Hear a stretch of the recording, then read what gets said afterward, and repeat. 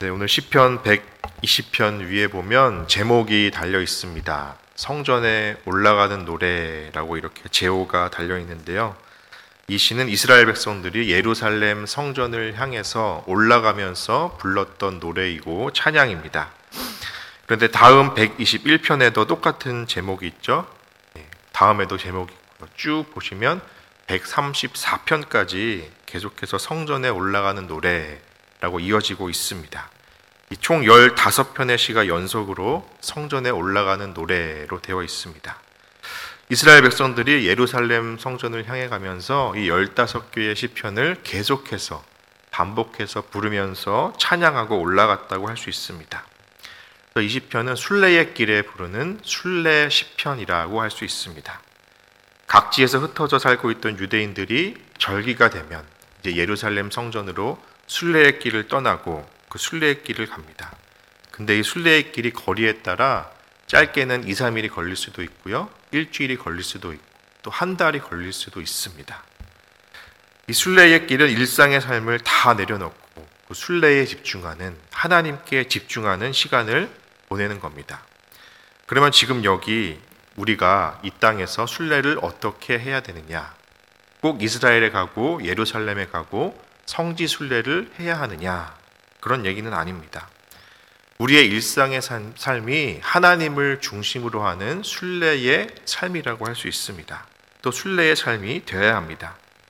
빌립보서 말씀에 우리의 표대이신 그리스도를 향해서 계속해서 나아가는 그런 순례의 삶, 계속해서 순례를 하는 삶이, 하나님을 중심으로 하는 삶이 바로 우리의 삶이고 순례의 삶이 되어야 한다라는 겁니다. 그래서 우리의 삶이 순례의 삶이라고 한다면, 우리가 순례자라고 한다면 그 순례자들의 자세는 어떠해야 합니까?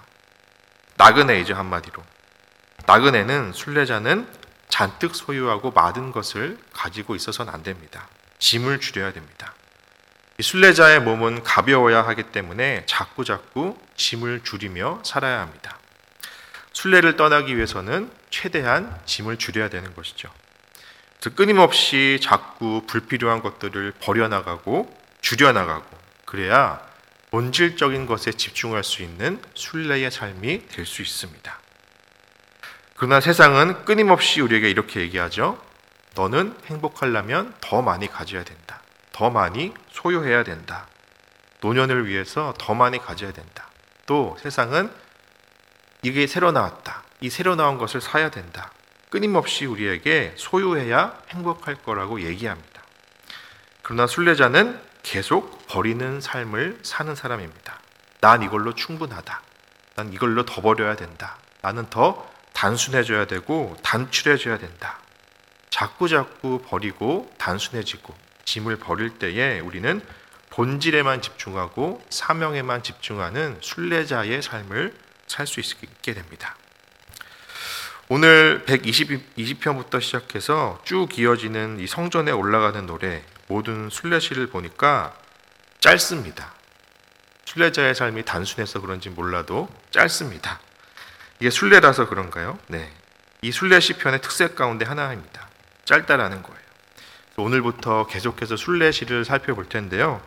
오늘 120편 1절을 먼저 한번 보겠습니다. 1절 말씀 같이 읽습니다. 내가 환난 중에 여호와께 부르짖었더니 내게 응답하셨도다. 아멘. 자, 이 순례의 길을 떠나는 시작부터 첫 시작이 환난 중에 부르짖는다라고 시작합니다. 대체 어떤 환난이냐? 2절을 보니까요. 여호와여, 거짓된 입술과 속이는 혀에서 내 생명을 건져 주소서. 이 환난은 사람들의 거짓된 입술과 속이는 혀에서 비롯됐던 것 같습니다. 한마디로 말 때문에 고통을 받고 환난을 받았던 상황 같습니다. 참 이 말이라는 게 사람을 살리기도 하고 죽이기도 합니다. 야고보서 3장 6절 말씀 보니까 혀는 곧 불이요 불의의 세계라.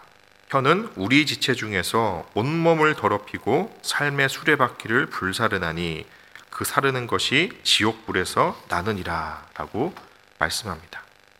혀는 곧 불이요 불의의 세계라.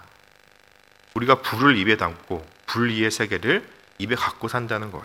그리고 우리 지체 중에서 온몸을 더럽힌다라고 말씀합니다. 우리가 손이 죄를 짓거나 발이 죄를 짓거나 하면 그거는 손이 죄를 짓고 발이 죄를 짓고 그렇게 말할 수 있는데, 이 혀는 온몸을 죄짓게 한다는 거예요.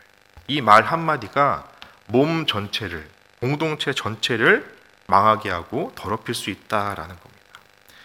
그리고 삶의 수레바퀴를 불사르나니 이렇게 말씀하는데요. 이 삶의 수레바퀴, 다시 얘기하면 우리 삶의 전체 과정을 불사른다. 우리의 삶 전체를 무력화시킨다는 의미입니다. 말 한마디로 그 한 사람 전체의 인생을, 한 공동체의 그 인생을 망칠 수 있다라는 겁니다. 그래서 이 혀라고 하는 게 어떤 사람을 일으켜 세우기도 하고 넘어지기도 하고 공동체를 세우기도 하고 무너뜨리기도 합니다. 그러니까 이 시인도, 이 순례 나왔던 시인도 지금 이 혀 때문에 제일 괴로운 게 혀를 가지고 사람을 괴롭히는 사람들 속에서 계속 살아왔던 것 같습니다. 자신도 그 입 때문에, 그 말 때문에, 말 한마디 때문에 고통당하는 상황이었던 것 같아요. 그래서 그 거짓된 입술과 속이는 혀에서 내 생명을 건져주십시오, 이렇게 말하고 시작합니다. 여러분, 우리가 부정적인 말, 비난하는 말, 비방하는 말을 들으면 내 속이 망가집니다. 나도 모르는 사이에 내 영혼이 상하게 됩니다. 이 말은 눈에 보이지 않아서 이 겉으로는 상처가 보이지 않아요. 이 말은 내 속, 내 영혼을 상하게 합니다. 나의 내면 속의 영혼에 상처를 줍니다. 그래서 이게 무서운 겁니다. 그래서 3절에 이렇게 얘기하죠. 너 속이는 혀여 무엇을 내게 주며 무엇을 내게 더할꼬. 속이는 혀에게 주어지는 게 무엇이냐. 4절에 장사의 날카로운 화살과 로뎀나무 숯불 이리로다. 악한 혀에게 주어지는 게 무엇이냐. 힘센 장사가 그 혀에게 화살을 쏜다는 거예요.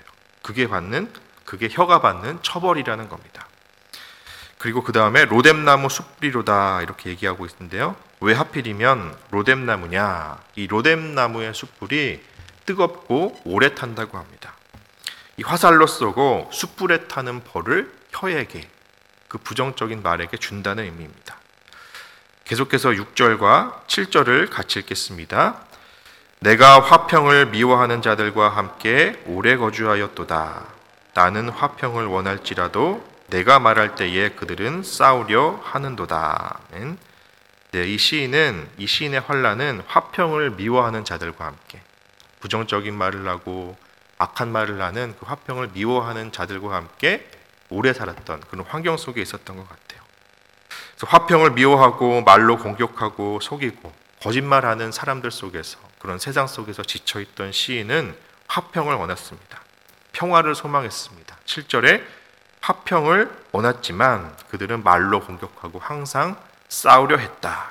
그런 환난 가운데 있던 시인이 이제는 모든 환경을 뒤로하고 예루살렘 성전을 향해서 순례의 길을 나선다는 겁니다. 화평과 평화를 소망하면서 예루살렘 성전을 향해 나아갑니다. 이 예루살렘이라고 하는 단어에 살렘이라는 단어가 있죠. 이 살렘이라는 단어는 우리가 샬롬이라는 원어와 똑같습니다. 이 샬롬은 평화라는 뜻이 담겨 있죠. 이 평화의 의미가 들어있어서 이 예루살렘이라는 것은 평화의 성, 평화의 도시라는 의미가 있습니다.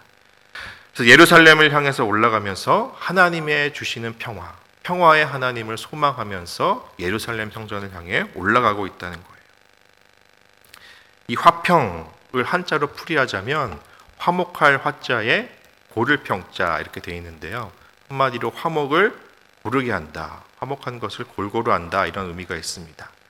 특별히 화목할 화자를 다시 보시면 벼화자에다가 입구자가 옆에 있습니다.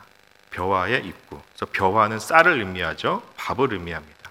그래서 밥을 먹는다, 밥을 같이 먹는다, 그런 의미가 있습니다. 화목할 화자에는 한마디로 밥을 골고루 나눠줘서 우리가 균등하게 먹는 것, 이것이 평화의 의미다라고 할 수 있습니다. 셋이 모여 있는데 한 사람은 밥이 없어서 굶고 있고 두 사람만 배부르게 먹고 있으면 그것은 평화로운 상태가 아니죠. 상대의 배고픈 사정을 알고 두 사람이 한 사람에게 자기가 갖고 있는 밥을 나눠주면서 서로 배불리 먹는 것, 이것이 화평이고 우리의 삶을 화목하고 조화롭게 만든다는 겁니다. 그래서 평화의 시작은 밥을 나눠 먹는 데 있다. 이웃의 배고픈 사정을 헤아릴 줄 아는 그 마음이 내 안에 생긴 것, 그것이 바로 평화로운 마음이다라고 할 수 있습니다. 이 평화는 관념적인 개념이 아니라 정말 우리의 실제적인 삶에서 적용될 수 있는 평화라는 것입니다. 나 자신만을 위한 이기적인 평화가 아니라 상대도 같이 이주의 사정을 헤아리고 사는 것이 진정으로 평화로운 삶이라 할 수 있습니다. 나는 화평을 원할지라도 내가 말할 때에 저희는 싸우려 하는도다. 이 현실이 지금 이 시편 기자, 순례자를 하려고 했던 순례자를 향해서 계속 괴롭혔던 문제입니다. 내가 화평을 원해도 그렇지 않은 환경 속에서, 화평을 미워하는 환경 속에서 그러면 내가 할 수 있는 일은 무엇일까요? 바로 이 시인처럼 기도하는 겁니다. 예루살렘을 향해서, 이스라엘 향해서 성지 순례는 떠나지 못하지만 지금 이 자리에서 나와 함께 하시는 하나님께 기도하며 나아가는 겁니다. 부르짖는 겁니다. 순례하는 마음으로 하나님께 나아가는 겁니다. 그래서 우리가 기도하는 건 우리가 기도해서 하나님을 강제해서 무엇을 얻고 내가 기도했으니까 들어주실 줄로 믿습니다. 이것이 기도의 전부가 아니라 진정한 기도라고 하는 것은 내 주인은, 내 환경은 화평을 미워하고 나에게 부정적인 말을 하고 그런 상황이지만 나는 그래도 평화를 바라며 평화의 하나님께 집중한다. 평화의 하나님께 기도를 통해서 나아가고 그래서 내가 하나님이 주시는 평화를 기도를 통해서 경험하고 하나님이 주시는 살롬을 경험하는 겁니다. 기도하지 않으면 상대로부터 오는 모욕들, 내 영혼을 상하게 하는 말들, 그런 것들이 계속해서 쌓이고 내 속에 쌓입니다. 내 속에 평화는 사라지고 하나님의 사랑은 사라지고 오히려 원망이 생기고 마음이 부정적이 되고 적대적인 마음이 계속해서 자라나고 나도 똑같이 부정적인 말을 하게 되는, 부정적인 언어를 쓰게 됩니다. 그래서 우리는 그런 환경 속에서 자꾸만 물러나서 하나님께로 돌이키고 하나님께 기도하고 하나님께 나아가고 하나님께 순례의 길을 떠나야 한다라는 겁니다. 말씀을 맺습니다. 우리는 순례자로 부름받았습니다. 우리의 일상의 삶에서 언제나 하나님께 집중하고 하나님을 중심으로 두는 순례자의 삶을 우리는 살아야 합니다. 순례의 길을 걸어가야 합니다. 그러기 위해 끊임없이 내 안에 더 줄여나가야 될 것들, 버려야 될 것들, 불필요한 것들을 줄여나가시고 단순해질 때 우리는 본질에만 집중하는 가벼운 순례자가 될 수 있습니다. 화평을 미워하고 말로 생명을 죽이는 세상 속에서 그래도 화평을 소망하면서 순례의 길을 걸어나가십시오. 부정적인 말, 비방하는 말을 들을 수 있을지 모르겠지만 나도 모르게 내 속에서 영향받고 상했던 내 마음을 하나님께 기도하며 나아가십시오. 부정적인 마음과 그 원망들 사이에서 자꾸만 빠져나오셔서 하나님께 돌이키시고 화평의 하나님께 집중하십시오. 그 화평의 하나님께 집중하고 화평의 하나님과 동행할 때 우리는 나만을 위한 이기적인 화평이 아니라 다른 사람과 같이 누리는, 다른 사람의 사정을 헤아리고 골고루 밥을 나눠 먹을 수 있는 화평한 삶을 이룰 수 있습니다. 이 순례의 길에 우리는 바로 부름을 받았습니다. 이런 화평의 하나님을 향한 순례의 길을 우리 옆에 지체들과 우리 복음장로교회 공동체와 함께 기도하며 계속 걸어가는 저와 여러분 되기 바랍니다.